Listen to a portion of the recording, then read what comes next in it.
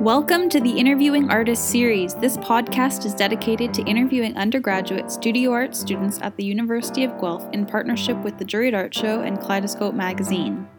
We are recording in Guelph on the treaty land, home to many First Nations, Inuit, and Métis. We acknowledge the Mississaugas of the Credit First Nation of the Anishinaabeg peoples on whose traditional territory we are meeting. So, welcome. Thank you. So I just thought I would start off sort of introductory kinds of things. Did you come to University of Guelph directly from high school? No, actually, I came as a mature student. I'd already been to college twice before. Oh. Yeah. And so then my next question is, if you didn't do that, why did you come back now?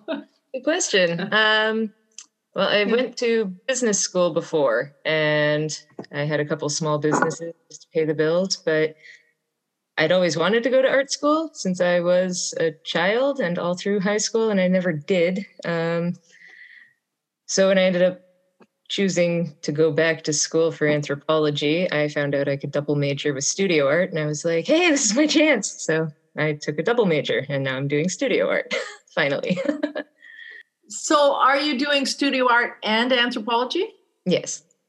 Oh, okay. Interesting. Did you do any art before you came to U of G? Yeah, I've been doing art in some capacity basically my whole life. Nothing huge, I guess. Like I've never shown in galleries or anything yet, but I picked up a couple of commissions for murals in kids' rooms and stuff when I was younger. I've done designs for other people that were then turned into other things, like stained glass windows that I didn't build but designed. I actually was a makeup artist for a while, so yeah, so it was kind of tangent to an actual art practice, but I always tried to stay in the realm of doing creative things while doing regular jobs because that was just very important to me. Wow. That variety probably helps you too when you're at school. I mean, you've got other things that you can draw on. What is your earliest childhood memory? And does it connect to your art practice? I think my earliest memory of doing something artistic, I don't know what my earliest memory was. Connected to my art practice. There was a show when I was a kid called Art Attack. I'm sure a lot of people in my age group might remember it, but it was just like simple at-home things for drawings and crafts for kids that I would do. And he always did like giant art things, like in a big room, and he'd make a huge, larger-than-life drawing and say salt on the ground, or with like a tractor in a snowy field or whatever. So I would do things like that all over my living room floor with like folded paper and stuff as a child. So that was a TV show? Yep. It looks like you are connected with the print archives. Mm-hmm. Like on your mail or something. Oh, on my email signature. You're in that office? Are you working in that office or something? I have a URA position, or an undergrad research assistantship, working in the Baczynski Chu print study collection. So basically just working on some research about the prints that are part of the collection, and working on some collection management systems for people who are going to continue curation moving forward. Does that tie in with what your interests are, sort of? Yeah, absolutely. It's really cool to be able to work with original prints. The collection's fantastic. It's got a lot of the representation of Canadian artists, but also some international artists and the world-renowned artists that most people would be familiar with, some Picassos and Rembrandts and stuff. But to be able to be in the presence of those and see them in person has been fantastic. Limited with COVID, but great for the day that we got in there. As far as the research part goes, though, I think that's really valuable, coming from a background with, or like working on a career with art and anthropology, the art history component, and being able to like talk to contemporary artists that are still practicing, that are represented in the collection. And it's that tangible component to art. It's not making it or studying things from 100 years ago. It's kind of a cool middle ground that's been a lot of fun. I've learned a lot. How long have you been working there? Just since September? Since the summer when COVID started. Nice. Yeah. I've been in there and I was amazed at what a good collection they have. I mean, we don't hear about it much, but it's amazing. Can you describe your art and your art practice? My art is kind of all over the place. My art practice is also, by that I just mean like I have a lot of interests in different types of making art. So like different media. I paint, I crochet and do fiber arts, and I make jewelry and sculpture. So I dabble. I kind of hyperfixate on something for a while and then jump to something else, and then I'll see if I can figure out how to pull them together. So my practice in that regard is a little chaotic. And for a long time, I really struggled with that, actually trying to like figure out how to pick a thing to be an expert at and do that one thing so that anybody who sees it can know it was me. But it can't work that way. So now I'm really focusing on embracing my scattered attention span and my wanting to play with all of the different things, and then trying to figure out and experiment with different ways that I can bring fiber arts or wire work from jewelry making into maybe sculpture, or how can I put that together with painting or printmaking, and just kind of playing with the idea that things can be art pieces that are conceptual or visually aesthetic, as well as being functional. Because a lot of like jewelry making and fiber arts, that's all functional things that usually get clumped into craft. So it's like, can that be art? Can art live in the world of craft? Does it matter? How do I play with them together? It's a lot more fun to experiment that way than to try and force myself to kind of pick one thing and just live there. So that's sort of similar to me. So you're not alone. It's nice to hear. Is there a particular event or situation in your life that you link to your decision to be an artist?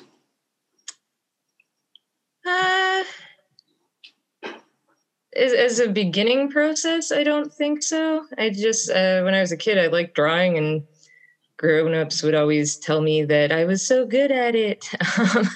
So the positive feedback initially kind of kept me going, interested in it, I suppose. But now I think like life things, instead of being the reason that I make art, are more of an influence on what art I make, or what types of things I'm trying to work out or represent or experiment with at that time. Are there artists or people in your life that inspire you?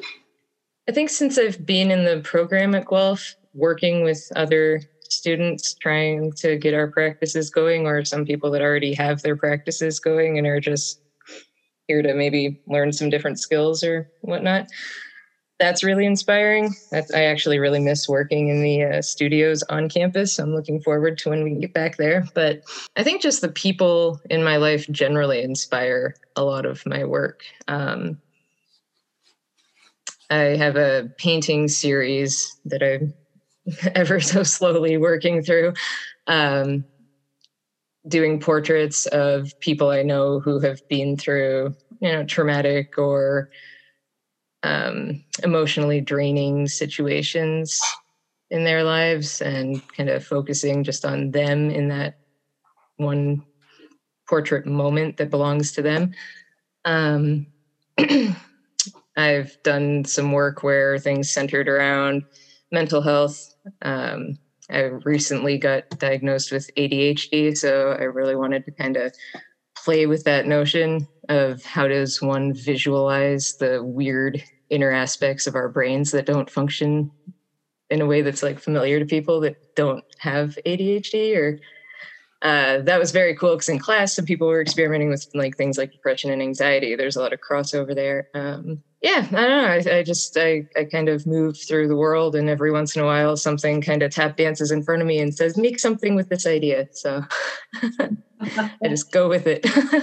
Yeah, you got to be open to things. What art project are you most proud of? That's a good question. I think I'm proud of different things for different reasons. The first portrait in that series that I was just talking about, I was very proud of that one because it didn't turn out the way that I had imagined it in my head, but it turned out better than I had expected also. I kind of surprised myself with that one. And because it's an emotional topic that inspired the painting series, it wasn't really important to me necessarily that my inspiration came across to the viewer, but I wanted some form of emotional link to come across to the viewer. And so far, everybody who's looked at that painting, and the one that's the second one I'm doing that's in process right now, I'm getting a lot of feedback that there is an emotional component, that they feel drawn to it and that they see humanity there. And that's more than I ever could have hoped for, because that's what I wanted to articulate and hadn't done it before. So I didn't know if I could, and I want to do at least 8 paintings. So can I do it 8 times? I don't know, but I'm very proud of that one because I do feel like it worked well. You don't always know that you're going to capture what you're trying to capture, eh? Mm-hmm. Or sometimes you capture it maybe in a different way or something. Yeah. Because it's like you have a plan with the painting, and then the painting becomes what it becomes, right?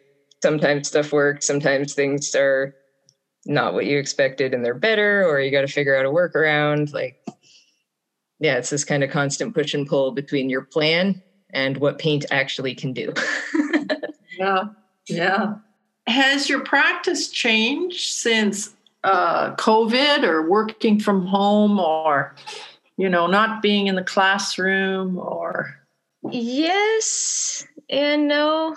I think it's kind of just as scattered and chaotic as it always was, so that hasn't changed. But I've noticed that my working process has changed a lot. My studio's in the garage and it's too cold to use right now, so anything larger scale or with oil paints or resins that I use for sculptures with the fumes, I can't do any of that right now. So I've been spending a lot more time at things that I can do at the desk inside, small scale pieces. I'm doing a printmaking course right now, so I'm experimenting outside of that with some fabric prints and things like that. It's really just taken, I like working big, and now I have to work small, but I'm also kind of finding ways to make that work for me. And it's also really enjoyable. It's kind of nice to maybe finish a piece in less than a week or a month. You've had to modify it a little bit because of the working in the garage before. Mm-hmm. Has the learning at Guelph shifted your practice very much, or has it deepened it kind of, or? 100% to both, I think. Before I came here, I did drawings. I primarily just did pencil drawings or ink drawings, or I would draw an oil pastel and then blend it out with turpentine to make painting-ish drawings. And I had a very strongly held belief that I was not capable of painting, because I always felt like the pencil was an extension of my hand, and a paintbrush suddenly became this large, unruly mop that I couldn't control.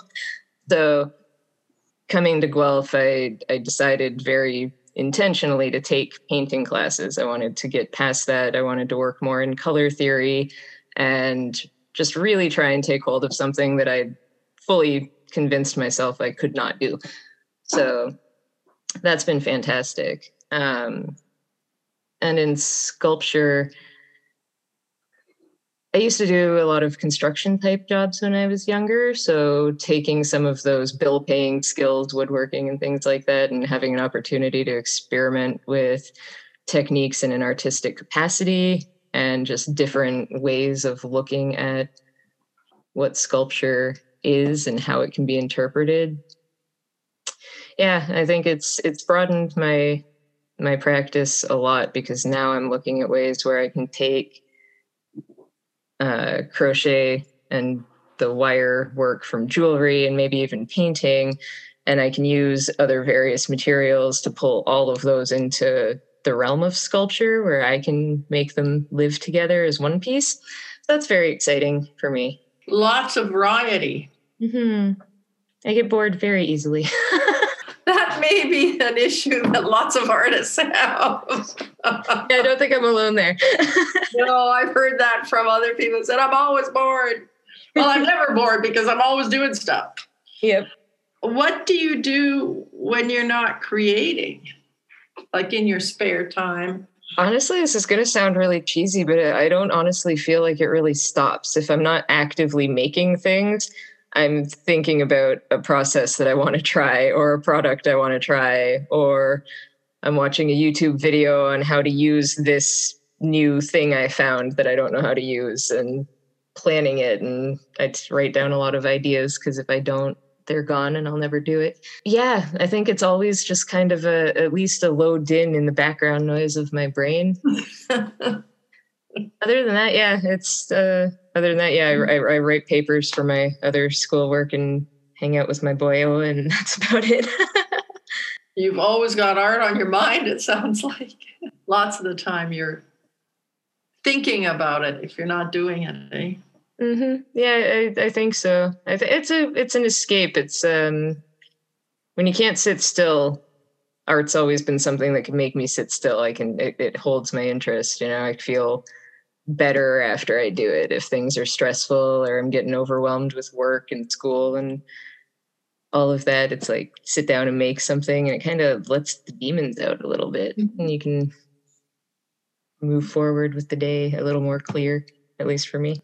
Do you have any thoughts or words for someone who's struggling to figure out direction with their art practice? I suppose it's really, in a way, a question about, if you've been there, what is it that helps you? I'm not what I would consider in a position to be giving people advice about how to get to a place, because I'm not in a place where any roadmap would take you anywhere, really. But if somebody's struggling or feeling stuck or really creative and maybe feels like they can't art, whatever their definition of art is, my advice is honestly just to do it. If you're drawing and you're sketchy and kind of rugged pencil marks and it's not very refined, just lean into that and let it be what it is. If you're nervous about what people are going to think, who cares what people think? Even the most celebrated, sold for $1 bajillion artworks are contested with whether or not they're good. If it needs to start with being about only the process and having fun with it, that's exactly where it needs to start. And that's totally fine. And it's totally fine to not do it for a while. And it's totally fine to switch directions and do something completely different. And maybe you bounce back and forth, and maybe you never pick up that first thing ever again. And it's all fine. There really are no rules. And I found a lot more satisfaction with my practice when I started embracing those ideas instead of trying to fit myself into whatever kind of image I had of what an artist is supposed to be. Just make things. Yeah, well, that's good advice. It's funny how maybe there is something, I'm not exactly sure where the sort of intimidation comes from, that we really can't do it, and what is the it? It's hard to even determine where that comes from. But all of a sudden there's some intimidation, or I don't know. Absolutely. And I don't think that necessarily goes away even after you get a little success, or maybe you sell something, or people are like, hey, that's really great, awesome idea. It's like I think that still creeps in for people all the time. Maybe it's just not as loud, or you get used to more skilled at ignoring it. I don't know. I was really intimidated by being a painter, the idea of being a painter, because that's what I was doing. And then I come to art school, and then it's like, what if I can't paint? What if I can't paint? So I left painting till the very end. I did print and I did sculpture and I did a whole bunch of stuff, sort of almost like building up some confidence to take on the painting. Yeah, well, that's a trap too, right? We come here and it's like, you get this mentality. It's not that you're here to learn. It's here to kind of learn while you're showing off what you already know. Oh no, what if I know nothing? Yeah, right. But now it's sort of different because there's many more things that I didn't know about that are associated with art that interest me too. You know, it's like, oh my gosh, there's another smorgasbord there that I didn't see before. You know, that what has it got to offer? Well, thank you. I'm glad to have met you, and I'm glad that you have the tech savvy skills to do all this. It's nice to have met you too. Thank you so much. Thank you for listening to the Interviewing Artists series. You can check us out on Instagram at Jewellery Art Show or Kaleidoscope_U of G. Original music by Cam Hind.